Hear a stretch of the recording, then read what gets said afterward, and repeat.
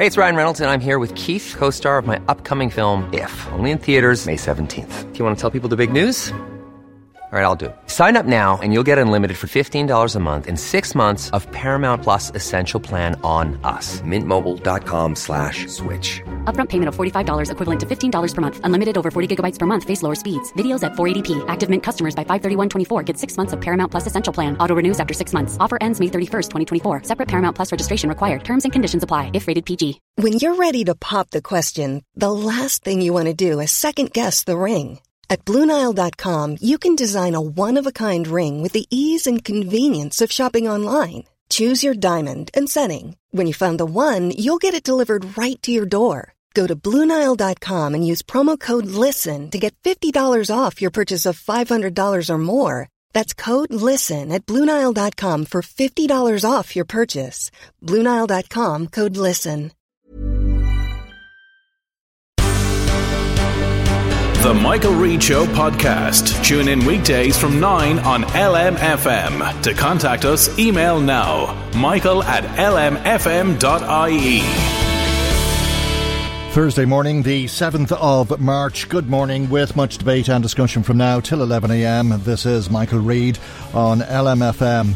The Minister for Transport has apologised to a Sinn Féin TD in Louth. Speaking in the Dáil yesterday, Shane Ross had said Imelda Munster was like a donkey in the last race at the last fence, unlike her thoroughbred colleagues. Last night, Minister Ross said, "I am sorry for any offence I caused, but by my analogy, I was caught up in the heat of debate."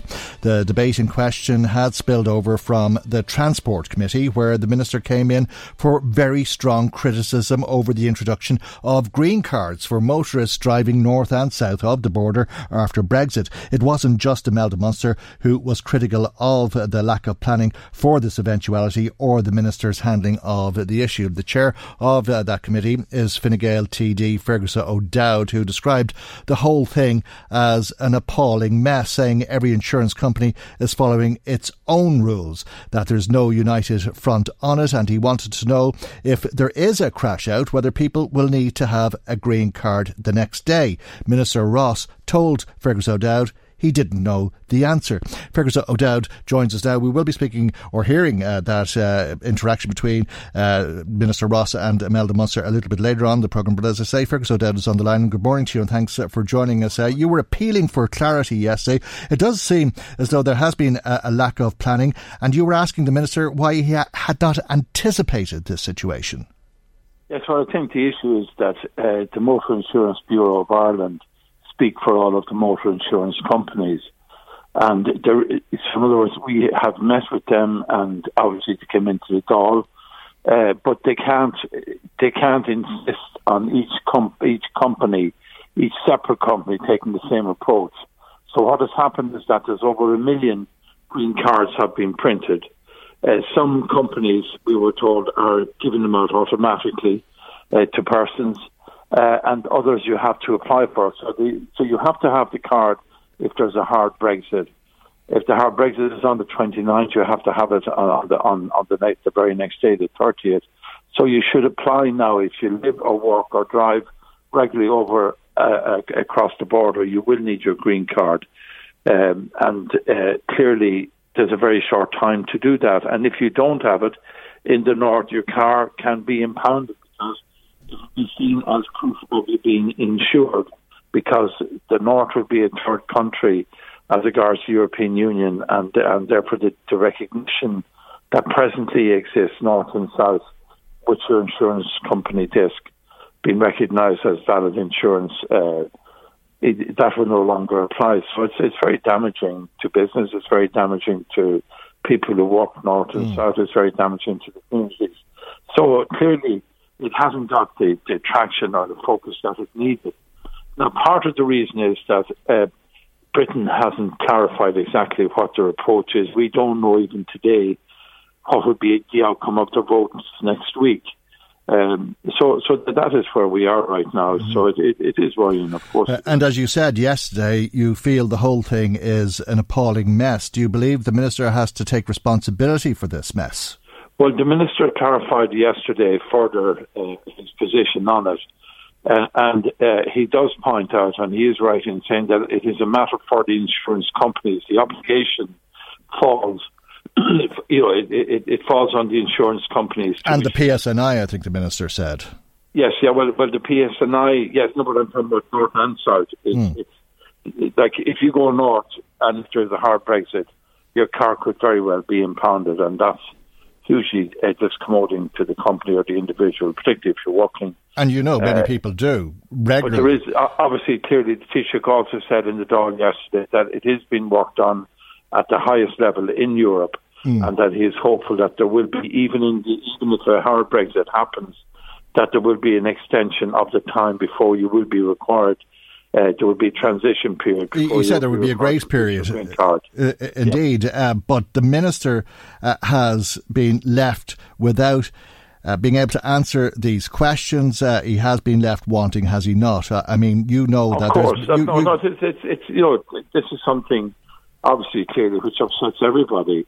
The solution is to get the agreement, bilateral agreement, if there's a hard Brexit, that you extend the period of time that you will be required to have one. But the best thing people can do is apply now. Don't wait. Apply now, because if there is... And that is the advice that we heard from the Motor Insurance Bureau of Ireland on the programme, and that if you're travelling north of the border sometime in the future, let's say over the summer or something, you should apply a month in advance. But if you're doing it regularly, you should apply now.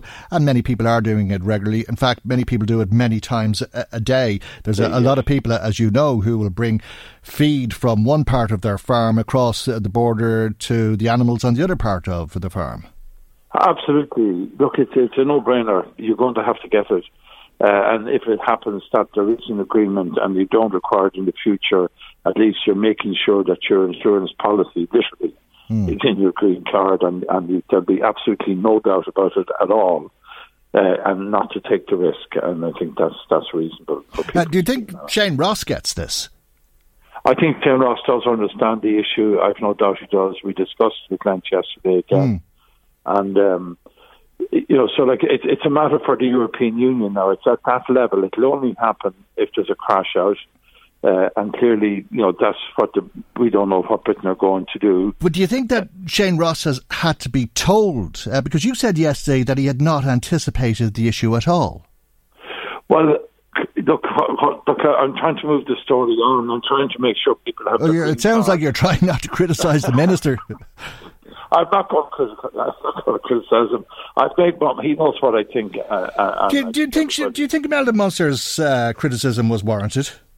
I think that Imelda Munster is a very upright and a very dedicated member of Parliament, and that Minister Ross's comments were entirely wrong, inappropriate and unacceptable. And do you think Imelda Munster's comments were entirely right and appropriate? She said he showed no sensitivity to the people living along the border areas and didn't have any understanding, and that he was coming to this issue very, very late. Well, I think I'm the person who raised it with the Minister first, and I'm happy the Minister understands the situation now. I mean, we've got to move on our case, and clearly we all have to work together as much as we possibly can. And things are said and things are apologised for, and that's what has happened. And I think to move it on now is to make sure you get your green card. And clearly... but he failed in his duties, didn't he, in coming to the Transport Committee yesterday? This is what Imelda Munster accused him of failing in his duties, because he came to the Transport Committee, but he did not come with all of the information necessary. She said that he did not have the inclination, the care or the concern to look into it. Would you agree with that? I think that the people that would judge me, judge her and judge Shane Ross are the electorate, and they'll pass judgment. I'm not going to say anything that to exacerbate any differences of opinion. I think my job as chairman of the committee is to make sure the Minister is accountable, that he does come, and that if he doesn't know the answers to questions, that he gets them as soon as possible. And what do you think of the proper comment between members? That's my job. What do you think of the judgment people have passed on you, your party, and your party leader in the latest opinion poll? It seems as though the gloss has come off Leo. His ratings are down by 8%. Fine Gael have dropped 3%, and satisfaction with the government down 1%. Well, I mean, that's a picture of what the electorate felt last week, and clearly it changes as each poll changes, and it's something obviously you must pay attention to and learn from. But clearly there isn't an election at the moment. There is one coming up very soon, and we're concentrating particularly on the European elections and the local elections, and we will have a judgment then. But clearly, people, they change their vote, they change their minds, they say what they think, and that's life, that's the way it is. You're not surprised, though? Given the poor performance of government over the last couple of weeks, you're not surprised? I'm very happy. I'm very happy with the way the Taoiseach is running the country. I think he's doing an excellent job. I think the government are working extremely hard. Obviously, the clarity, they've fought a very good fight for the country on Brexit, North and South, and I think that's particularly important. Obviously, clearly issues which influence public opinion were issues around the hospital and the overrun on that. But I do believe the Taoiseach, hopefully the party will be re-elected to government, because I think we're the best party with the best leader to do that. Okay, and it's not just the general election that the party will be fighting in the coming months. There'll also be the European elections, and I see, Fergus O'Dowd, that you've been appointed to head up a new Fine Gael group making contacts in Northern Ireland. Yes, very much so. The Taoiseach has asked me to do that. He announced that last night, and I'll be working with a lot of my colleagues. The full detail, we don't have all the membership yet, but it involves members, Dáil members, councillors, members of the National Executive, members of the party, to reach across all the communities in Northern Ireland, political, social, environmental, economic, academic, and to improve our contacts, and obviously to form opinions as to what we should be doing and how our policies should inform our party, in terms of the northern issues. So I really look forward to that challenge, and I'm delighted to have something to do that I want to do. Okay, and will you be meeting with the families of victims who were murdered by British soldiers and agents of the British state? I'll be happy to meet all groups. It's across parties, it's across communities. It's everybody, and absolutely, I meet anybody that either wants to meet with me, and clearly, obviously, I'll be happy to go up to the north as well to meet with people up there. And I'm meeting Jim Darcy, who is the Taoiseach's advisor this morning, and we'll get our proposals together and start working straight away. But you believe that some people were murdered by British soldiers and agents of the British state? I think anybody that's unlawfully killed is murdered, obviously. I believe that the people, particularly on Bloody Sunday, were entirely innocent. And they were obviously murdered, in my view. They should be, but it's not for me to, clearly there will be a decision on that next week. And I think listening to some of the victims, the families who suffered as a result of those acts this morning, you cannot but deeply appreciate and understand the trauma and obviously what they've been through. Well, it seems as though the Northern Secretary, Karen Bradley, doesn't understand the trauma. Would that be your assessment? Well, I think her comments were entirely inappropriate and wrong. I think they tarnished the matter last night, and I understand, I presume there'll be a statement or questions in the Dáil this morning. And anybody that's unlawfully killed is murdered, in my view. And anybody innocent that's murdered by whomever does the act, that is murder. Right. Do you believe that Karen Bradley's position is tenable? Well, Michael, I'm not I'm just chairman of a group. Do I think that she was wrong? Of course, she was wrong. But clearly, I think what's even more important is that we get the outcome of the investigations next week. And clearly the Ballymurphy inquests are ongoing as we speak, and I think they're more important. But isn't it unbelievable that a week before the decision is made as to whether some soldiers should be prosecuted for murdering 14 people in Derry, Karen Bradley comes out and says British soldiers never murdered anybody? Well, I think she's entirely wrong in that. Those people were entirely innocent in every respect. There's no doubt at all about that. And I think that I don't know what the outcome is going to be next week. I think the Irish people North and South have known that for 47 years now. That's a long time to wait for this outcome. But anything that anybody particularly says now, is upsetting to those families, particularly the nature of the comments. Okay. Music to the ears of the DUP, though, obviously. Well, I mean, the DUP are the DUP. I've had to meet with them as well, and I look forward to engaging with them. And clearly, there's a historic divide in this island, and our job is to try and bring people together and to push to get the Northern Ireland Assembly up and running again, because it's hugely important that local control in the power sharing arrangement is what the Good Friday Agreement is about, and clearly not having an administration in place for 2 years is very damaging to democracy, to the process up there, and to good governance and good government. So the quicker they get together, the better, I think. And brings us back in many ways to the subject that we were talking about previously, which is the green card for motorists, which will result in the event of a hard Brexit, it seems. But that is part of this relationship which is questionable at the moment and may worsen as these events go on. But if we are in a situation where there's a hard crash out, what will happen in time? Will it always be the case that these green cards will be necessary?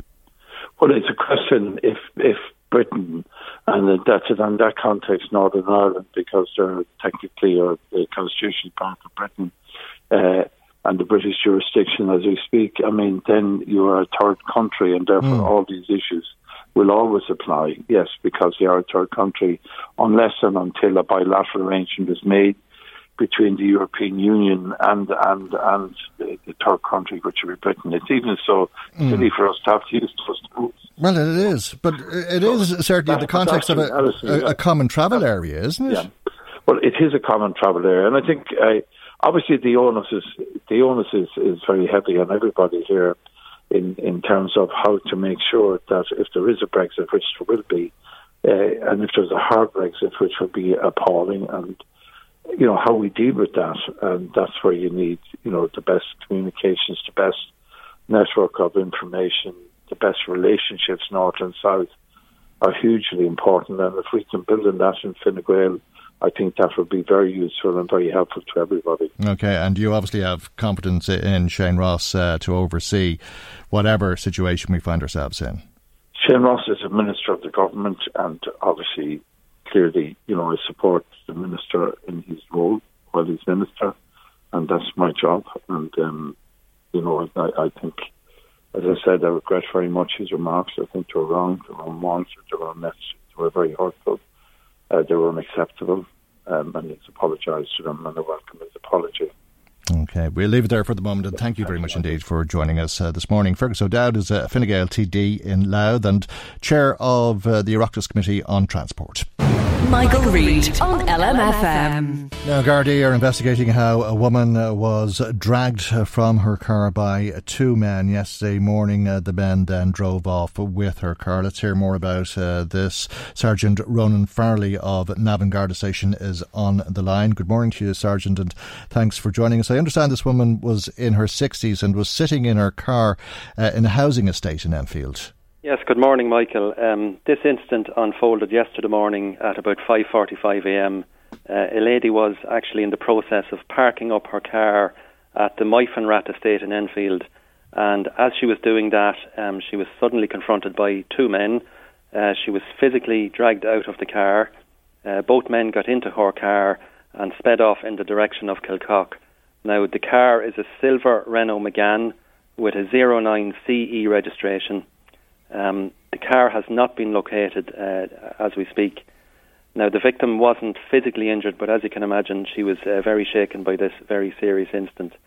Gardaí have carried out a large number of inquiries in Enfield over the past 24 hours, and they have established that these two men were seen walking on the ring road around Enfield shortly before the incident, and in fact they may have attempted to wave down a number of passing cars before they subsequently stole the car from Myfanrat. They're described as both wearing dark clothing, both around 5 foot 10 inches in height. One had slim build and the other had a more stocky build. So we're appealing to anybody who was in the Enfield area yesterday morning from around 5 a.m. to around 5:45, if they saw these two individuals, or if they have dash cam footage that may have picked them up, we'd be very interested in hearing from them. Now, the investigation has been led from Trim Garda Station. The detective unit at Trim can be contacted at 046 948 1540, or indeed we'd appreciate any information on the Garda confidential line, and the number for the confidential line is 1-800 666 111. And the two men walked up to her while she was parking, opened the door and pulled her out, and then drove off. She was actually reversing, Michael, and she just opened her door to see how close she was to the curb. So her door was just opened, and at that moment these men grabbed her by the arm and took her out of the car. It appears to be an isolated incident. We've had nothing similar to this in Meath in recent times, and it appears to be somewhat opportunistic. But we're very happy with the progress we've made in the investigation so far. It's still early days, but our intention is to identify these two men and obviously make early arrests. And we'd also like to thank the local community who were very good in coming forward yesterday. So we appreciate all of that cooperation. And if there's anyone else out there who hasn't yet spoken to us, who saw these two men and who can assist, we'd ask them to please come forward. Really is a shocking incident. 22:06 in the morning, this woman making her way to work. I take it that there were no physical injuries, as shocking as it may have been. No physical injuries, Michael, but a very traumatic incident. Nobody expects that at that time of the morning on the way to work. So, as I say, we are hopeful that we will make progress in this case before too long. All right, thank you indeed, Sergeant Ronan Farley, speaking to us there from Navan Garda Station. As he said, you can contact Gardaí in Trim or the Garda confidential number, which we'll give to you again in a moment if you do have any information relating to this. But let's speak with local Fine Gael councillor Enda Flynn, who is also a resident in Enfield. Good morning to you, and thanks for joining us. As the Sergeant said there's been great cooperation from the community, but I take it it's a community that's in shock to some degree that this could happen at this hour of the day. Good morning, and indeed, yes, the local community are very much shocked by this. It is an isolated incident, and I think Sergeant Farley has described it there very clearly.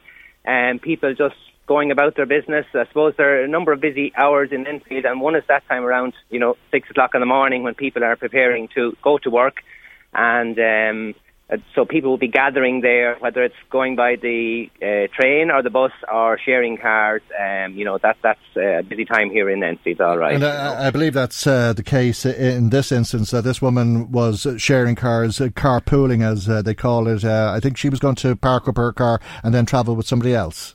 Yes, I understand that that's the case. And in fact, the council have agreed to set up a park and ride facility here in Enfield. They're going to spend $726,000 on developing a facility in the community space. So that will be a benefit to the people here in Enfield and encourage more carpooling. But just to go back to this particular incident, I mean, the local community, they're a great community, but they're very much in shock at this incident. Last night we had a community meeting here making a plan for the future of Enfield, which is supported by the council. But at that meeting you could see people really, were taken aback by something like this happening in such a nice village. It's kind of a busy town in terms of people living here, but there's a lovely village atmosphere around as well, here in the school and on the street and so on. So it's a pity for something like this to really take from that, what is a very positive community. It's very early in the morning, isn't it? And 20:06. Some people would say it's the middle of the night, but I guess it's true to say that this really is the commuter belt and that a lot of people are on the move from Enfield. Would there have been a lot of activity at that time? Well, indeed, as I say, around that time, and it is part of the commuter belt, and a lot of people are travelling. We would like to see more business here in Enfield, so people could be closer to the work and that.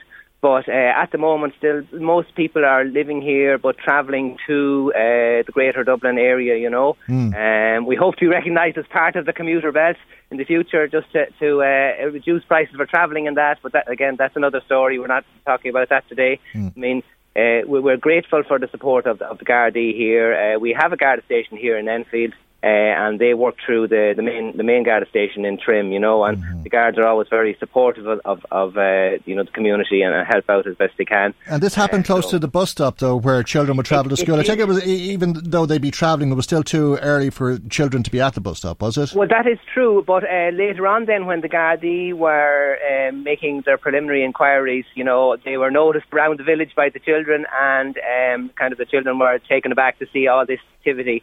So at that time, that's the next busy time, around 8:30 or so here in the village, when all their children are making their way to the school and so on, So they noticed this activity and, were wondering what had happened, All right. It's a very young community. Like, there's almost 600 children here now in the school, and we have the post-primary school to be built. It's been announced that it'll open in about a year or so we're hoping that will be progressed quickly. And hopefully that park and ride facility will become a reality, a community that you've been serving, I'm sure, with great pride, but you're about to end your term in office. Yes, well, I was delighted to have the opportunity to serve for the 5-year term, and that's what I had committed to. And I suppose over that time, I've done my best for the people of the Trim and Southmead area, and particularly along the border here with Kildare and that. And, we've got some progress made on a number of issues, but I had committed to the 5 years. And I suppose when you have another full-time position, it's difficult to get the balance in your own life as well as committing to the work of the council and that. But there is a new candidate for Fine Gael, Niamh Suhan, who's taking up the mantle. And she's involved here in the local business and has grown up in Enfield and went to the local school and knows the area well. You're dragging us into the election campaign already. A little early. All right, and listen, thank you very much indeed for joining us here this morning, and best wishes to the woman who was subject of that attack, and let's hope that the car is returned to her as well. It's a Renault Megane, and it was said to be travelling in the direction of Kilcock from Enfield at 20 to 6 yesterday morning. And as I said, the Garda Confidential line, if you do have information, is 1800 666 111.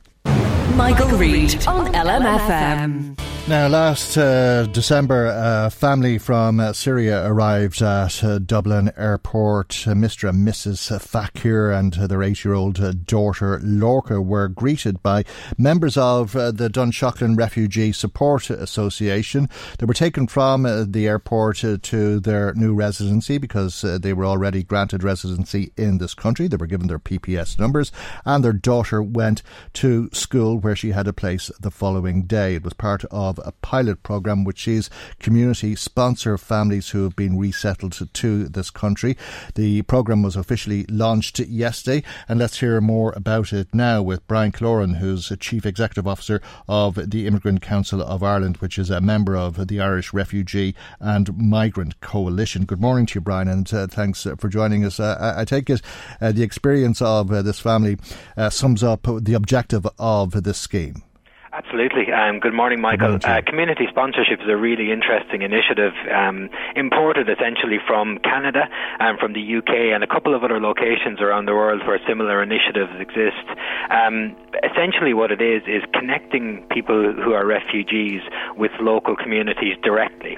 So allowing a group to come together at a local level in a community who say, we have the resources, we have the initiative, we have the capacity to support an individual or a family, and we want to work with the state and the UNHCR, which is the UN refugee body, to do that. So essentially they're coming up with a settlement plan whereby they undertake to provide certain aspects of a family's care. So in this case, it's to do with healthcare, it's to do with housing, it's to help them in employment, it's to help them get access to language services, and they work with the state then who identify a family who say, okay, we can match you with somebody. And it's something that's proven over time to really be very positive. It's a win-win situation whereby, the community can get involved, the community can do their part, the public interest in supporting refugees is utilised, and it also works for the family themselves because they don't go into direct provision centres, they don't go into EROC centres, they go directly into a local community, which is fantastic.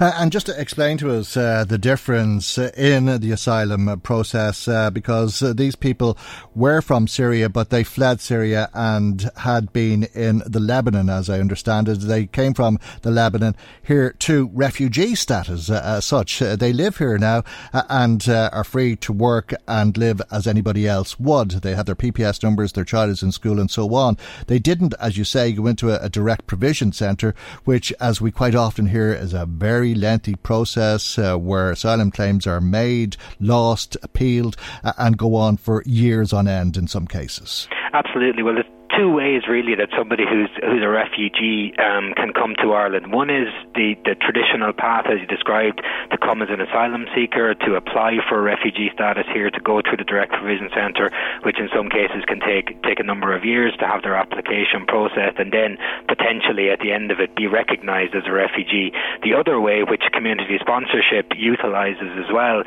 is somebody who is coming already recognised as a refugee. So they have gone through a process, usually in the Lebanon or somewhere like that, where there are camps, through the UN. So the UNHCR administer the process, and then they work with national governments, the Irish government in this case, to relocate that person, to resettle them from the refugee camp they're in to the country. So they're coming with full refugee status. They don't need to go through the asylum process. And I should stress as well, they're coming as well having been verified in terms of their identity and having been verified in terms of they're not somebody who is of concern to the Gardaí or not somebody who is of concern to international police. Sure. So they're already Garda vetted and they're already processed essentially in terms of their status. All right, and in this case, the man involved, the father, Zuhar Vakir, if I'm pronouncing the name correctly, was a production manager for a television station before the war broke out in Syria, which of course is one of the worst conflicts ever seen on this planet and has led to the displacement of so many millions of people who are literally fleeing for their lives. But they got to the Lebanon, and as I understand it, the Lebanon is not a place that Syrians would consider a place of refuge. Life was difficult enough for them, and that is why they've been resettled here by the United Nations.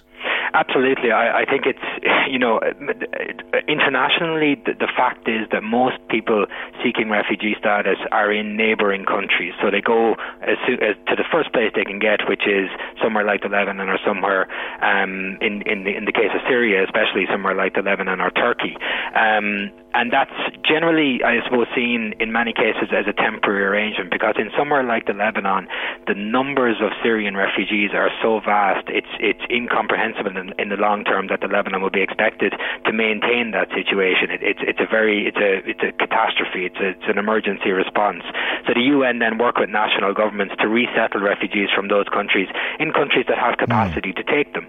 And Ireland has done its part in that regard in taking refugees from locations such as the Lebanon. So it's an international exercise to respond to a catastrophe like the Syrian conflict, as you said. And this family's story, and indeed the life that they now have living in Dunshaughlin, is the pilot, or they were the first family under this pilot programme. In other words, the trial. So I take it the trial has been successful, and it's hoped that more families will be brought to this country in this way.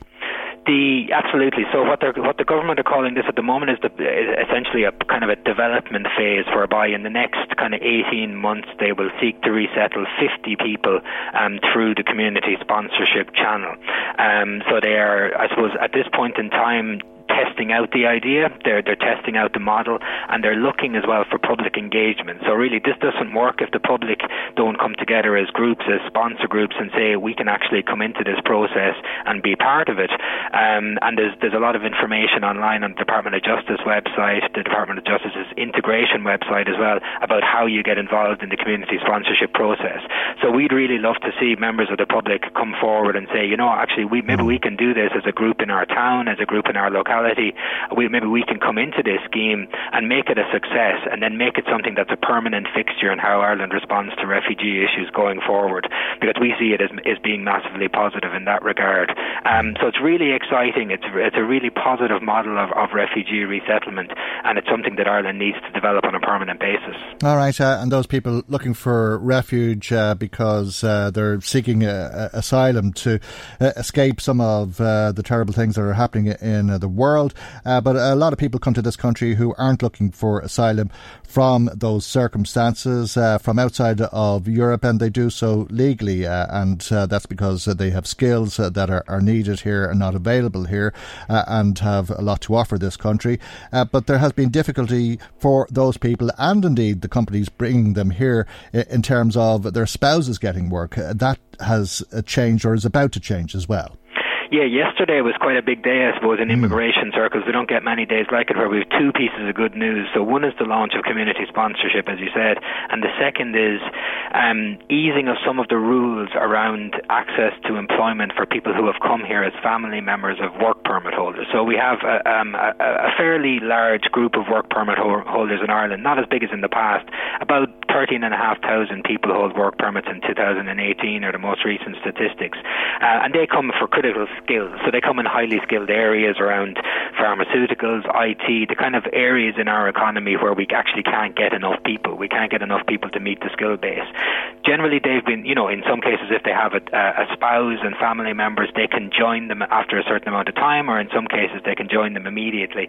But traditionally, their family members, their spouses in this case, weren't able to easily access the labour market. They could get a work permit themselves, but they're very difficult to get, and you can only get them if you're in those highly skilled categories. So it's been an issue for a long time that essentially you'd have somebody who really wants to work, really wants to contribute to the economy, but can't because they're restricted from doing so because of their status. So a big campaign has gone on over the last year with a group called Stamp 3 Ireland, who are a group of these spouses, and we've given them a bit of assistance over the last year to develop their campaign to say to the government, ease the restrictions, let us access the labour market more easily. We want to work, we have skills, Ireland's nearly at full employment, let us into the workforce.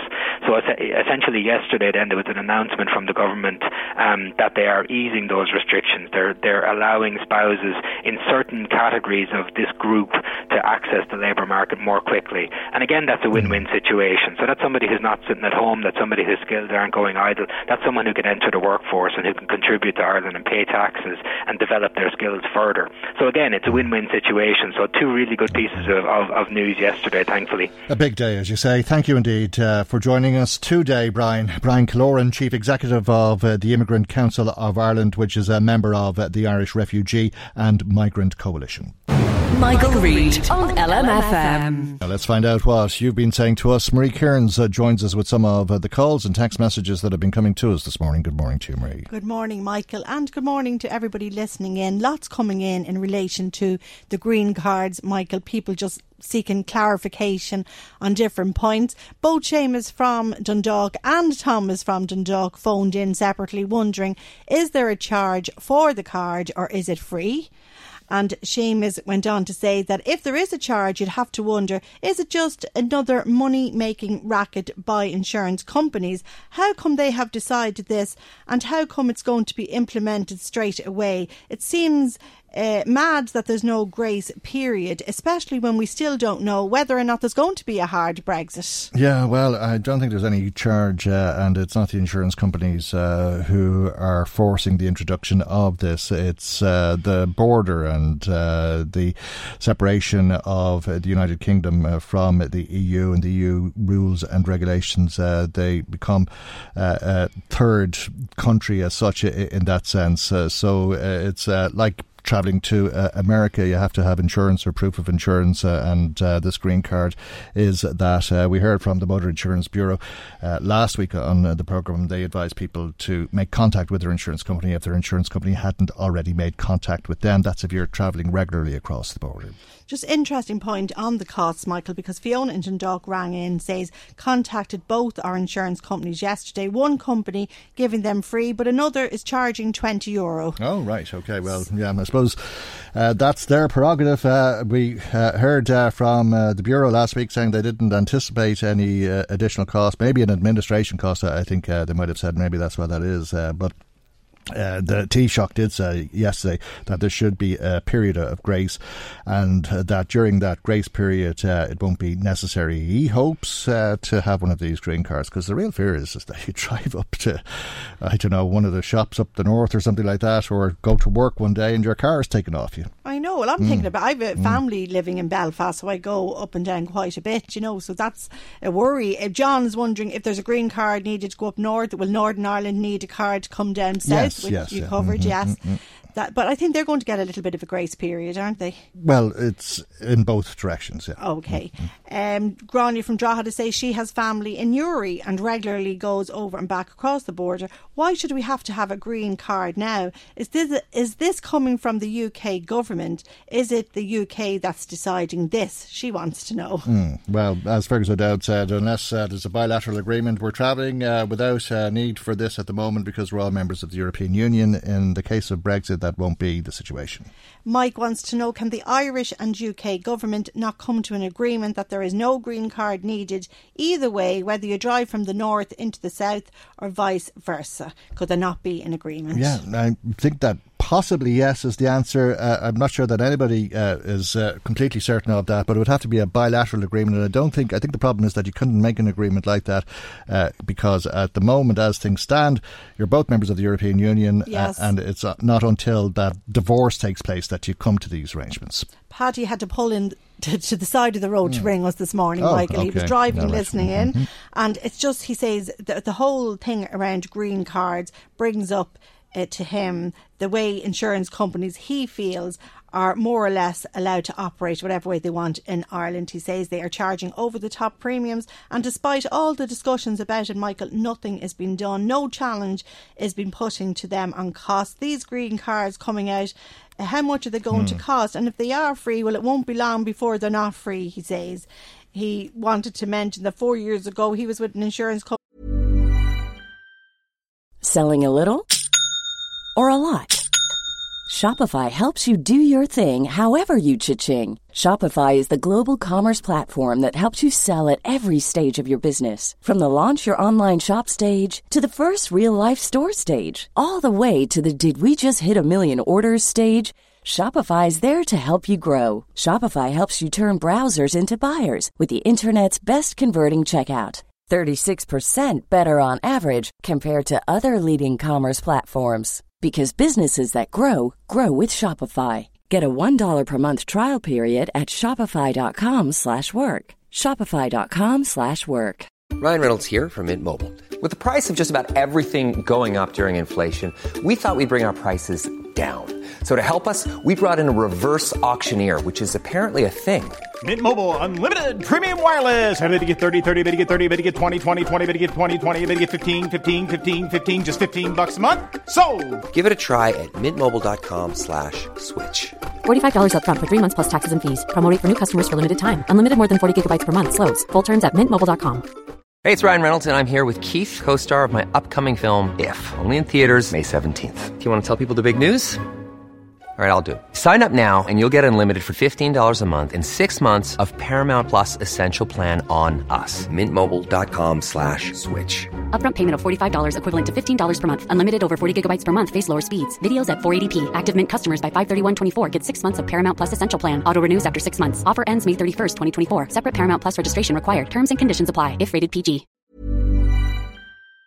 He'd been with for years. His premium was $293, no claims, same car, no convictions, and it went up to $980. He says it just really annoys him that they appear to be able to do what they want. He says if you have an old car, you can put it through the NCT. It's considered safe by the powers of the land, but yet because it's old, they are still able to penalise you. How can they get away with all of this? Yeah, well, I think there's a lot of people who'd echo those questions, but there is also the question, whatever about the green card, and if they charge you an administration cost, what your insurance is going to cost if you're travelling from one jurisdiction to another, and the complications involved in terms of making claims and so on. Undoubtedly, it's all going to be costly, but I think that is one of those unknowns, and there's many unknowns attached to Brexit. Deirdre says the whole thing is an awful mess. Insurance companies need to come out and explain it properly to the people. Eugene phoned in and he says, speaking as a Republican myself, the best way to solve problems like the green card and the insurance that could come with it, an insurance hike, he says, is putting together a paper on Irish unification and calling a referendum as soon as possible. A hard Brexit would be very unfair on those either side of the border. Not everybody would agree, and therein lies the problem. Nolene phoned in another aspect to your interview with Deputy Fergus O'Dowd in relation to Shane Ross's comments about Imelda Munster, and says just typical of Fergus O'Dowd standing up for Minister Shane Ross. Imelda Munster is a fantastic person who helps the people and can't do enough for them. Tim, on the same topic, says that he felt Shane Ross's comments were disgraceful, and when you hear a minister speak like that, you have to wonder if they're really fit for office. You should be able to take criticism without name calling. Yeah, well, I think that's right, and I think Fergus O'Dowd said as much. The minister himself said as much and apologised to Deputy Munster for any offence taken. As he said, it was an analogy that he was using in the heat of debate, but I did think Fergus O'Dowd's interview was interesting this morning, and that he was very, very critical of the minister at committee yesterday when he was speaking in the committee proceedings, but here this morning seemed to water that down a little bit and temper his comments a lot more. Absolutely, Michael. Colm says, I can't help but think that if it was a Sinn Féin TD using similar colourful language when addressing another member of Dáil Éireann, that every single media outlet and their journalists would be calling for that Sinn Féin TD's resignation. But it seems that when it's a female Sinn Féin TD, an apology will do. Even Fergus O'Dowd seemed a little shy to talk about the insult to the TD, says Colm. I don't know, do media often call for resignations? Do we? I don't know. You hear calls for resignations through the media, but I'm not sure that the media calls for resignations. And I don't like playing the female card either. I think name calling, no matter whether you're a man or a woman, shouldn't be acceptable.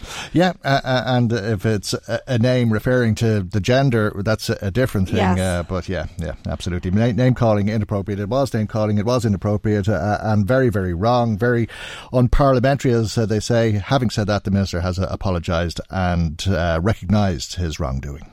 OK, well, we move on. Yep. We had just a couple of comments in relation to that awful carjacking in Enfield. Sandra says that the poor woman trying to go to work, Michael, then she set upon and pulled out of her car. She must be absolutely traumatised. It doesn't bear thinking about. Mark phoned in to say that should we really be surprised by incidents like what happened in Enfield yesterday, that every other day, Michael, there are murders and shootings in Ireland, and he wonders, have Gardaí lost control? It's an interesting question. Here's another interesting question. Should religious symbols be removed from hospitals? It's one that we've been discussing not just here but around the country in the course of the last week. And Marie, you went out and about and asked people what they thought about it. I don't agree with it. It's our national part of our culture here as Catholics, and I don't think it should be removed. I think when people are ill, they look up to religious things, depending on their religion, for comfort, and that's my view on it. Do you think it could be offensive to people? No. I mean, if we go to other countries and that their religions, we respect that.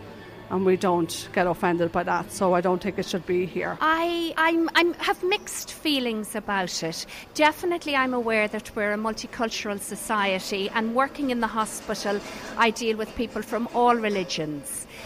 However, the hospital has its place and was run by nuns, and I worked there when the nuns were in charge, and they did a wonderful job. So I think possibly removing large symbols that are very prominent might be an option, but having the odd crucifix around the place I don't think does any harm. What harm is it doing to anyone? Never did it done any harm over the last years and years. I think it would be offensive to somebody who's not Catholic to have them there. I wouldn't say that bothered about them. It's only certain people that's thinking that way. When you're sick, all you want is care. Care and get better, no matter who you are or what religion you are. No, not really. I think it's part of the hospital, and people the last deathbed, they like to have the crucifix and things like that about them. Could you see how it might be offensive maybe to somebody who's not a Catholic? Oh, well, it would be, I'd imagine so. Yes, they have their own religion and they'd like to remove it maybe. Yeah. But you personally wouldn't be in favour? No, I would not, no. I don't. Absolutely not. I think certainly locally the Our Lady of Lourdes, by the very name, that's how it started. It's very much part of the heritage of this town, and I mean it's part of the Irish culture as well.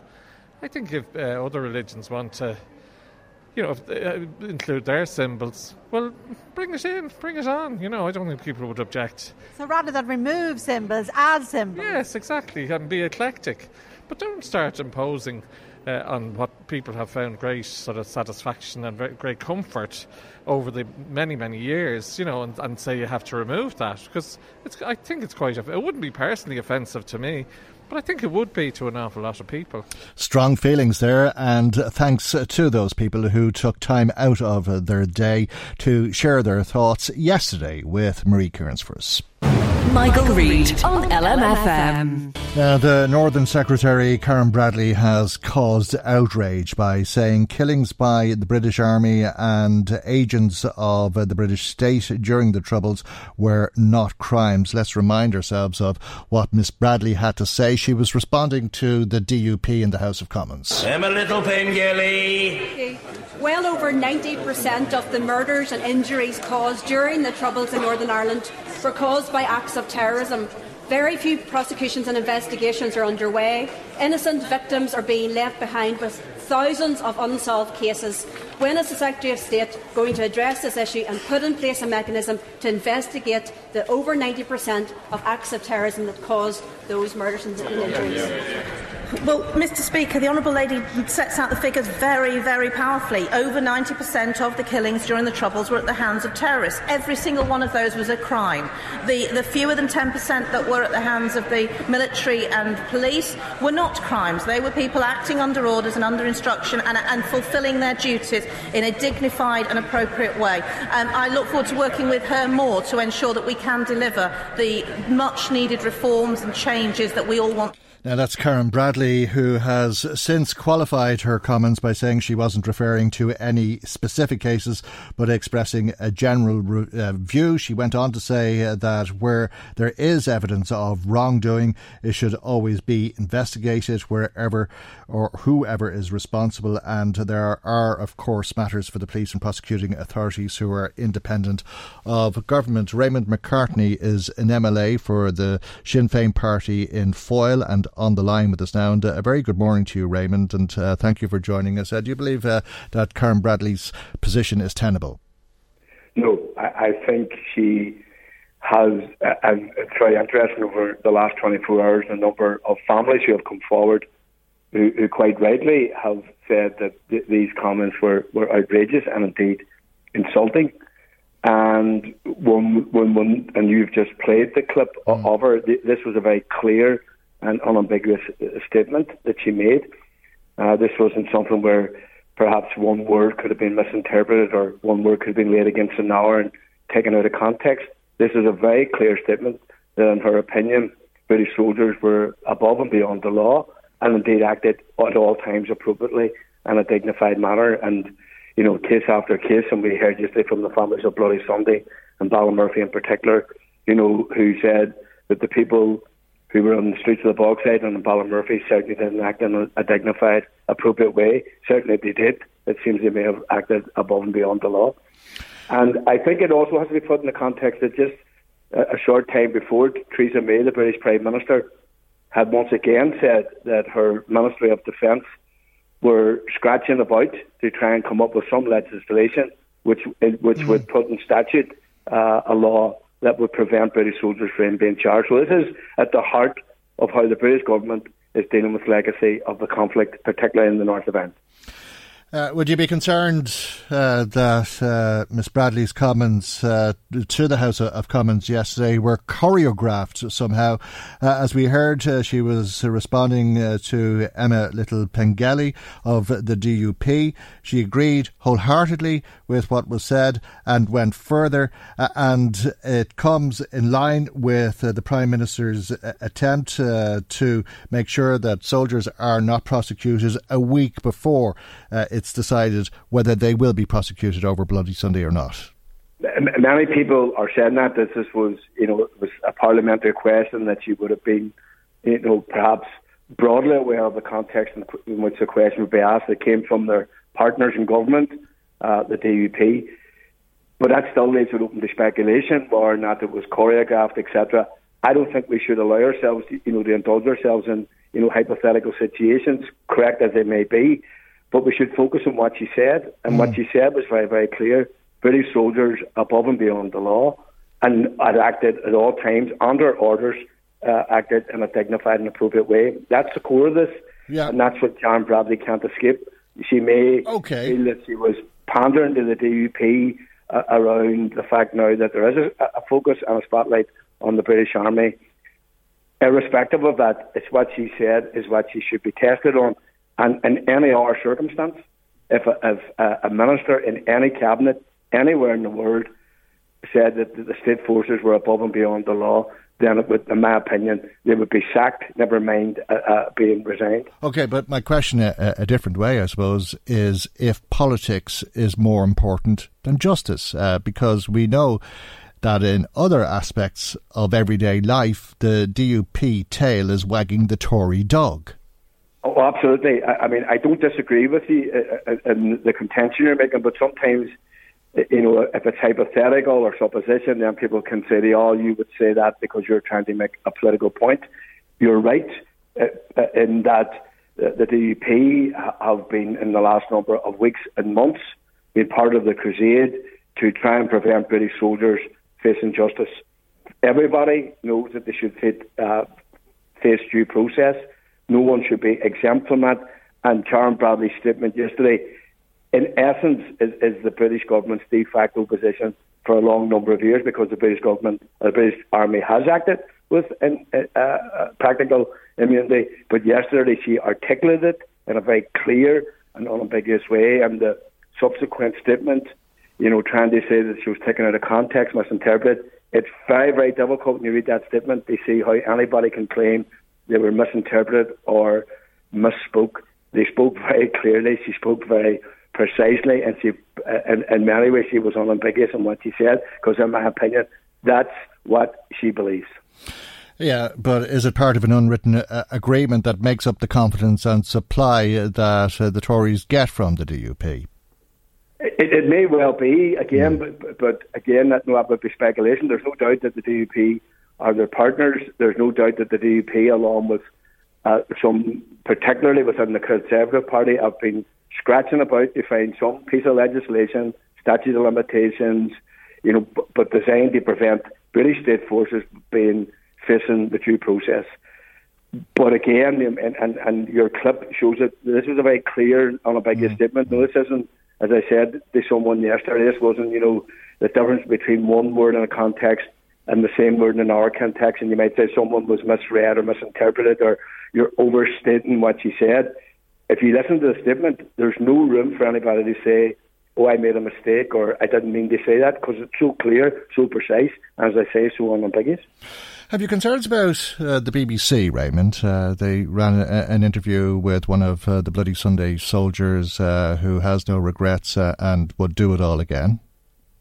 Well, I think in terms of reporting, any broadcast company has their own editorial line, and at times you may be critical of it. Now, I did make the point, and I've made it to BBC before, it was very, very noticeable yesterday in all their reporting of both of the Soldier O, the written stuff on their websites and some of their bulletins referring to people on Bloody Sunday dying, and never said they were killed, never said they were shot dead, would never say that they were murdered. Even the presentation of Soldier O, under the current investigation, is obviously a murder suspect, And in our circumstance, you could see the BBC saying, we're now going to interview Soldier O, who is currently under investigation. So there are at times, particularly in England, maybe some people might say understandably, these are their troops acting on their behalf and they feel that they should be treated differently, but it doesn't read out well, it isn't portrayed well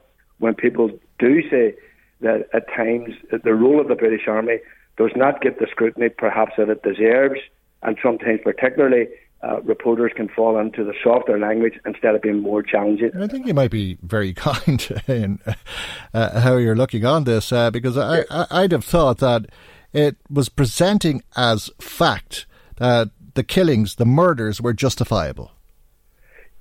I understand that as well. I understand the point you're making. I would accept that. Perhaps it wasn't challenging enough, but sometimes in situations like this, particularly people in political life, if they challenge the credibility or the bias of the media, then people would say, that's you don't like the scrutiny, you don't like the accountability. Your point's well made. I would agree with it. Reporters should reflect. The reporter might say, I did challenge him. How's this a job well done, etc., etc. But you're right. If I or anybody else went on and was as casual, overturned what Lord Savile said, that's an established report. He said that each and every person shot dead on Bloody Sunday were shot dead in unjustified and unjustifiable circumstances, etc., and all the language that came with it. So that should have been pointed out to him. No, you can't say that. You have no credibility to say it. As a matter of fact, you're running counter to even the evidence presented by soldiers and tested by the Savile inquiry. You're absolutely right. Do you believe that former soldiers face the prospect of prosecution? Well, I mean, all these things are subject to process. There has been a number already, the Public Prosecution Service, and as a result of the Savile inquiry next Thursday, the Public Prosecution Service will be announcing whether or not they are going to prosecute any of the soldiers responsible for the murders on Bloody Sunday. There's much speculation, but in fairness to the Public Prosecution Service, they have said they are not telling anyone, and they have a process in place for next week how they were going to inform the families, obviously how they're going to inform the soldiers who were obviously questioned as a result of the investigation, and then they're going to make a public announcement. And to date, there has been no leaks. People will speculate, and we've seen that because sometimes in situations like this, you get political commentators, who think it's great to be able to speculate and say they know with certainty certain things. But the PPS, and particularly the families, and I've listened to John Kelly, who's one of the leading campaigners on behalf of the family whose own brother was murdered on Bloody Sunday, saying they have been told absolutely nothing. And like the Savile inquiry, many people speculated about Savile, but one of the things that people did say about the Savile report, that there were no leaks prior to it, because we've seen in the past a lot of inquiries for deliberate reasons, for sectional reasons. There's leaks so as the media can run with particular headlines to take people away from the focus. We've seen that last week with the Pat Finucane judgment in the Supreme Court. Surprisingly, RTE run with the headlines that the Finucanes had lost. Yet when you look at the examination, it was quite the contrary.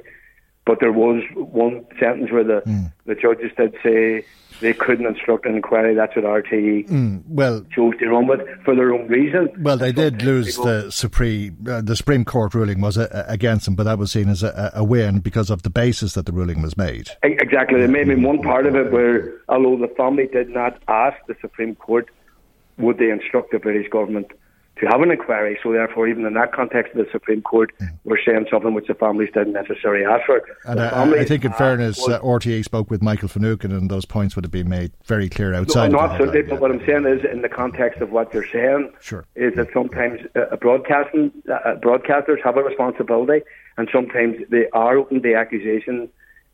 Even last night, some of the reporting from RTE last night about Karen Bradley as if she just, this was a blind moment and she's not very experienced and she's not up to the subtleties of things. That type of language is sometimes nearly as insulting to people as what Karen Bradley said. It should be called for what it is. Karen Bradley insulted the families yesterday in a very clear way, and people shouldn't lose focus of that. And what does it mean? I mean, where will it go from here? What's next? Well, I mean, I think that the ball is very much at her feet. I think that she should be reflecting on it. She should reflect on the damage that she's done, and she should be reflecting that if she doesn't resign, and I have absolutely no doubt a big part of the decision-making processes in Westminster this morning will be the Brexit. And here we are, talking about something else, and Brexit is all around us, and sometimes we can't avoid it.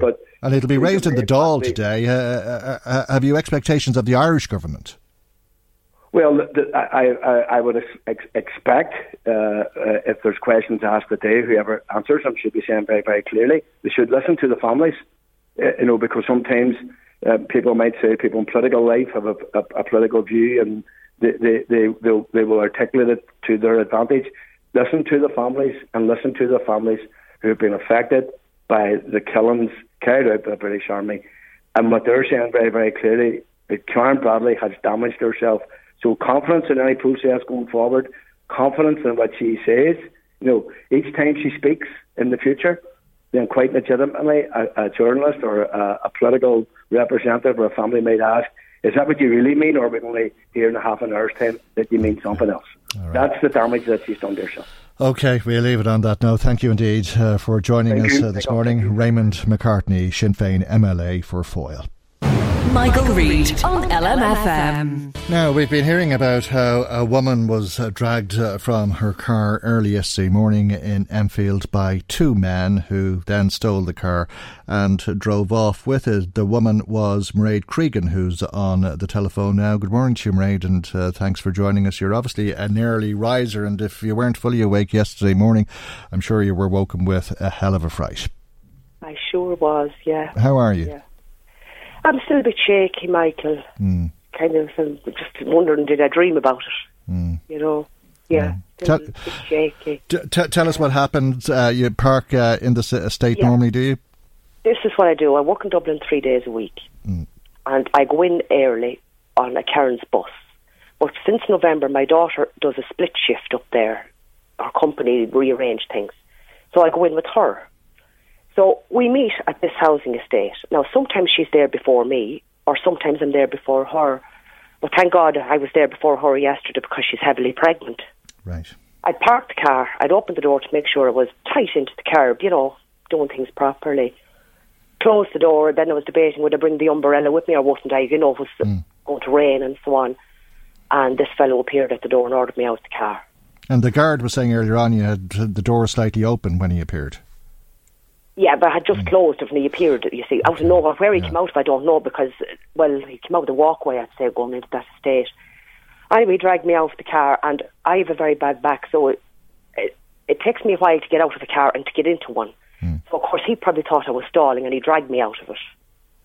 And at this stage, then, I started to scream for Ireland. Oh, and there was another man walking across at the opposite side of the roadway, and I screamed at him to help me. So he came over all right to help me, and he jumped into the passenger side of the car. He was your man's accomplice. Oh, my God. Yeah. So, of course, when I started to scream, the fellow who was going to drive the car, he drew a punch at me.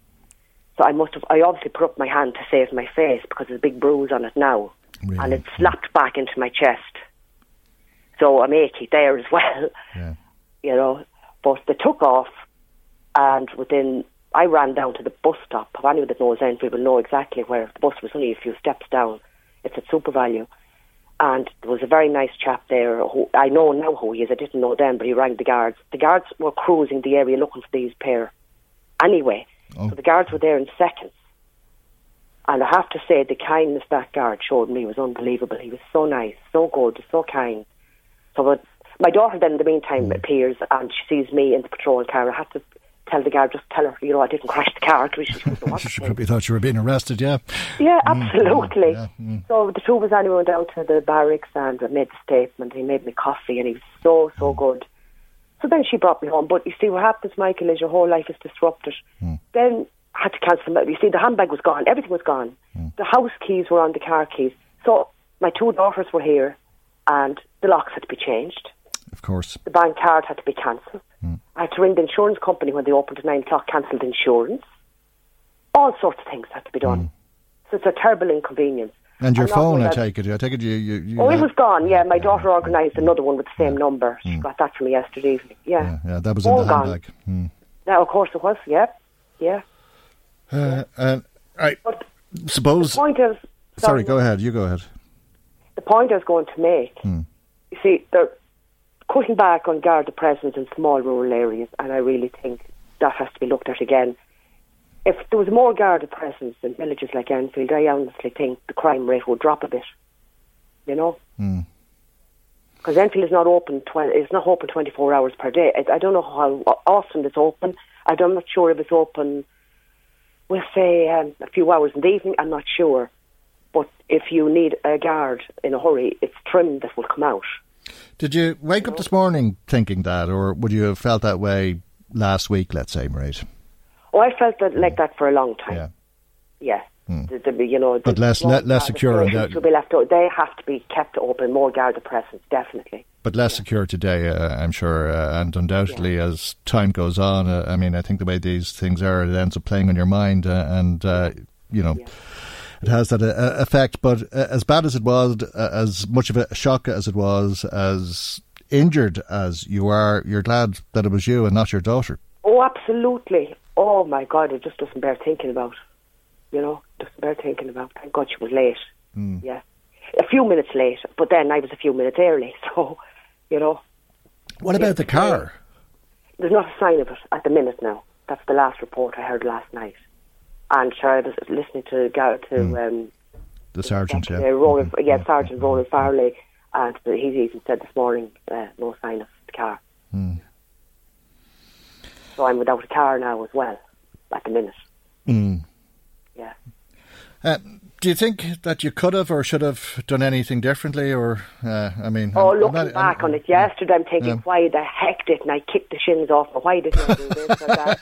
But then it could have been worse. You see, he could have had a knife up his sleeve. I don't know. He didn't have any weaponry that I saw, but you don't know. Yeah. So it's well to give him the car and let him off. No.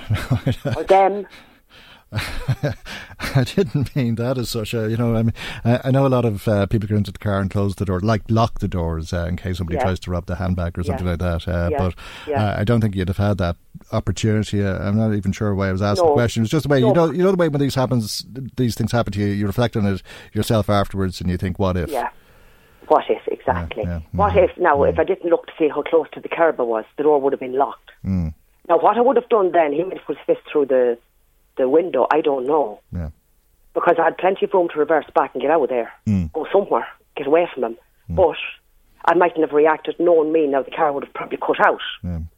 When you're doing something in a hurry and with fright.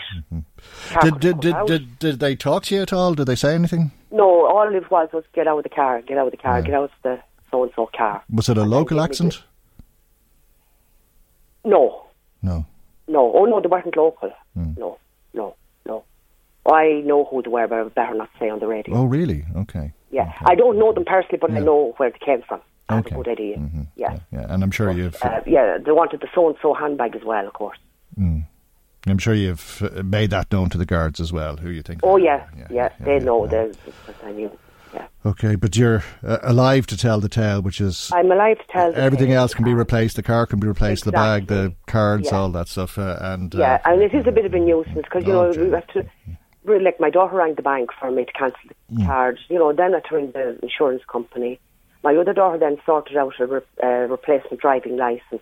My driving glasses are in the car. That's sorted as well. I'm short-sighted, so I need glasses to drive.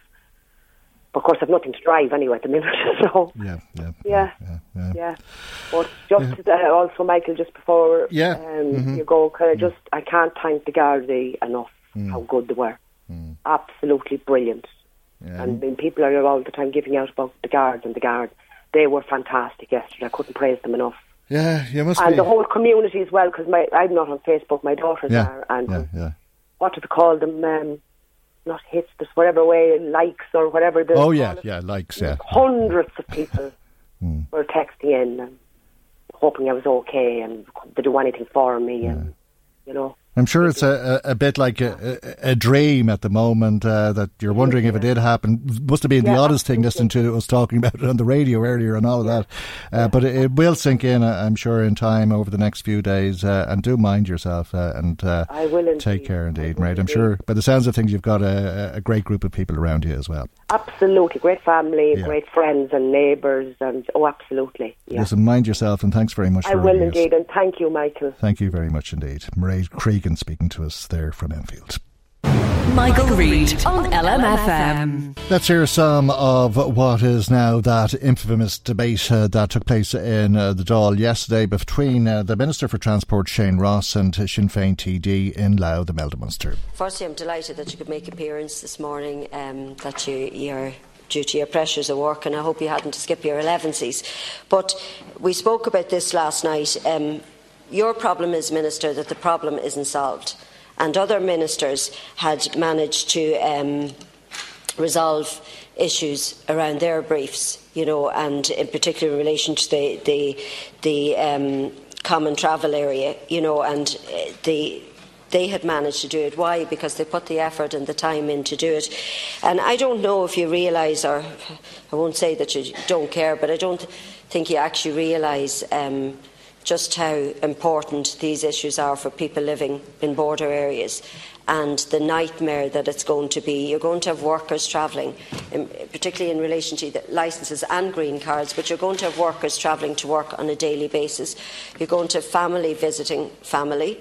You're going to have tourism, tourists, all of that. But even down to a farmer driving a tractor across his fields. If one field is in the north and the other's in the south, does he need a green card? If he has an accident in his tractor, does he need a green card? These are the basic day-to-day issues that are leaving people in total confusion as to what they need and what they have to do, and you've done nothing to resolve it. And Minister Coveney had actually made it clear that the option for addressing the issue is under Article 8 of the EU Motor Insurance Directive, and the EU can give a waiver to Britain and the North for the requirements for green cards, as they did with Serbia in 2011. But again, you made no attempt whatsoever. You literally made no attempt. I mean, it's hard to credit, given the problems this is going to cause for people, that you put no real effort in. You should have been pushing the EU to get the waiver. I mean, everybody knows that. But you didn't, and you've let everybody down, Minister, by not doing it. It seems to me that you're, overall, when you think of the problems it's going to cause, you're completely blind to the sensitivities around this issue. I mean, I knew from the time I'd asked you in the Transport Committee about the green card that even the basic bits of, when was it due, when would the people have to pay for it, how many, you had to be prompted for that information. Now, so you didn't come in with all of that information. And what does that tell? That tells that you hadn't the inclination or the care or the concern to look into it, so that you were right across it, that you made representations to the EU in relation to the EU common. If other ministers could resolve issues in their brief and you didn't, well, that really about sums it up, Minister. Minister Ross. Thank you, Gianco. I'd like to thank particularly Deputy Munster for the contribution, which has echoes of every contribution which she ever makes. And I must respond now that she's here to some of the things that she says. You came in here last night. You reminded me, we had a very sensible discussion here last night between two of your colleagues, Deputy Doherty and Deputy O'Snoddy, about green cards. They were mature, they were sensible, they were constructive, and I thought, as I said before you came in, and you were late here today again, I thought, as I said before you came in today, that what they were doing was something very constructive. We couldn't agree to what they were doing because it wasn't in our power, but they were representing their communities extraordinarily well. They were like thoroughbreds in a horse race. You came in as you normally do, and you're like a donkey at the last race, at the last fence. Minister, you upset Minister, the whole apple cart. I would ask you to use parliamentary language. I don't think you should. Minister, hold on, Deputy. If the Minister wants to be personal, yeah. If it masks his overall encounter... Hold on, Deputy Minister Doherty. Minister Doherty, she's been personal. Excuse me. Deputy Munster, please. Deputy Munster. Deputy Munster. Deputy Munster, please, I'll deal with this. Your job, you're a disgrace. I'll deal with this. Okay. Minister, as I told you, there's cooperation all around. I was in the chair for a long time yesterday. We've made progress, and I would ask you not to be inviting interruptions and use parliamentary language. And we have 21 minutes, so let's use the 21 minutes to answer the practical questions that were asked. Yeah, but unfortunately, I just want to say this because it's important that we're constructive. I agree with you. Yeah, but forget about the word donkeys and. Well, it was just an analogy. It was a destruction of a very good argument. It was a destruction of a very good argument made by her colleagues. And as is so typical, she comes in and ruins the debate by making accusations and statements which are simply inaccurate. First of all, and this is relevant, Jan Cohen, she said that for some reason I had been responsible for the Green Card amendment being ruled out of order. You had to be corrected by the Ceann Comhairle about that. You're long enough in this House to know that the Minister doesn't make rulings on the Green Card or on amendments. But you deliberately misrepresent. Minister, please. The Minister without interruption. You went on to say, and you've said it again here today, without any justification, no evidence, nothing, that we'd made no effort whatsoever on the Green Card issue. That is just simply untrue. What do you base that on? You base it on nothing. Because representations have been made. Please. Representations have been made consistently about the Green Card issue by my department, by the government, by government officials on that particular issue. And they have represented Ireland well on that issue and represented the case that the Green Card is unwelcome. We don't want it. Of course we don't want it. But it's an EU decision, and at every single opportunity that we get to ask them to remove it, we take it. But you come in here and say nothing's been done at all. You're speaking from the basis of total ignorance, because you never asked the question. And now you've got the question answered. You don't like it. It's typical. Okay, the Minister without interruption. It's most important in an issue of this sort that we have a mature debate, that we don't throw wild accusations around, that we do ask questions and get answers, as you're entitled to. You're a democratically elected person, you're entitled to them. But when you make statements like that about the chair, about the Minister ruling something out of order, it's just nonsense. When you make statements about the government and me having made no representations, it's rubbish. They have been working tirelessly to do precisely that. And the Green Card is something we have not yet achieved. But we're going to continue. We're going to continue to work for the removal of it at the earliest possible opportunity. Let that be put on the record. And to say that I didn't answer your questions at the last committee is just nonsense, as is everything else. You asked one question, which I didn't answer because I didn't know the answer. And it was about whether people were going to be prosecuted in Northern Ireland if they didn't have a Green Card. Now, the answer to that is, I don't know. And nor do you. And nor does anybody else. Because that's a decision for the PSNI. And I'm not going to, under any circumstances, predict what course of action they'll take in that situation. So I say, quite rightly, I don't know. If you know the answer, get up and tell the House. But you don't know. Deputy, please. You don't know. Please, Deputy, could I just remind the House that there are 17 minutes left, and I just observed that there are many other practical questions, and let's use the 17 minutes because I have no choice but to put the question. Well, it didn't go any further from there. As you can imagine, there was more interaction between the two politicians. That's the Minister for Transport, Shane Ross, and Sinn Féin TD for Louth, Imelda Munster. But that's where our programme comes to its conclusion because our time has run out on us once again. Remember, there'll be a podcast available of today's programme on our website, lmfm.ie, this afternoon. Thanks to Marie Kearns for producing and Maggie Maguire for researching, Chris Murray was in the control tower. I'm Michael. God willing, we'll see you for our next programme tomorrow morning at 9 a.m. right here on LMFM. Good morning. Bye-bye. The Michael Reid Show podcast. Tune in weekdays from 9 on LMFM. To contact us, email now, michael@lmfm.ie.